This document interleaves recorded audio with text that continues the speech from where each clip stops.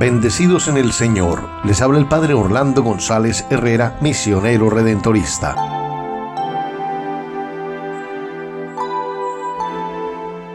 Hoy es viernes 22 de octubre del año 2021.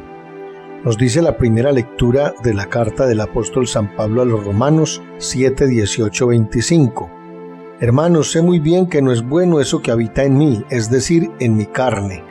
Porque el querer lo bueno lo tengo a mano, pero el hacerlo no.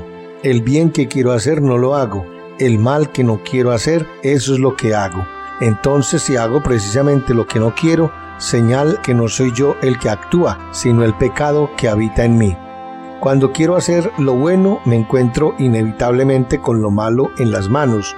En mi interior me complazco en la ley de Dios, pero percibo en mi cuerpo un principio diferente que guerrea contra la ley que aprueba mi razón y me hace prisionero de la ley del pecado que está en mi cuerpo.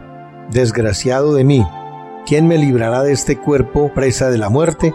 Dios, por medio de nuestro Señor Jesucristo, y lo doy gracias. Esa es también nuestra historia. Todos sabemos lo que nos cuesta hacer a lo largo del día, el bien que la cabeza y el corazón nos dicen que tenemos que hacer. Situar a Dios en el centro de la vida, amar a los hermanos, incluso a los enemigos, vivir en esperanza, dominar nuestros bajos instintos. Solemos saber muy bien qué tenemos que hacer, pero cuando nos encontramos en la encrucijada, tendemos a elegir el camino más fácil, no necesariamente el más conforme a la voluntad de Dios. Sentimos en nosotros esa doble fuerza de que habla San Pablo, la ley del pecado que contrarresta la atracción de la ley de la gracia. Hagamos nuestro el grito de confianza.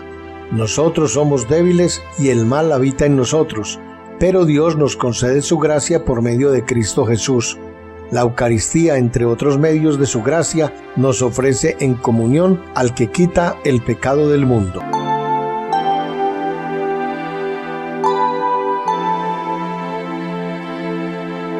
Nada te turbe, nada te espante, todo se pasa. Dios no se muda, la paciencia todo lo alcanza. Quien a Dios tiene, nada le falta, solo Dios basta. Que Dios los bendiga.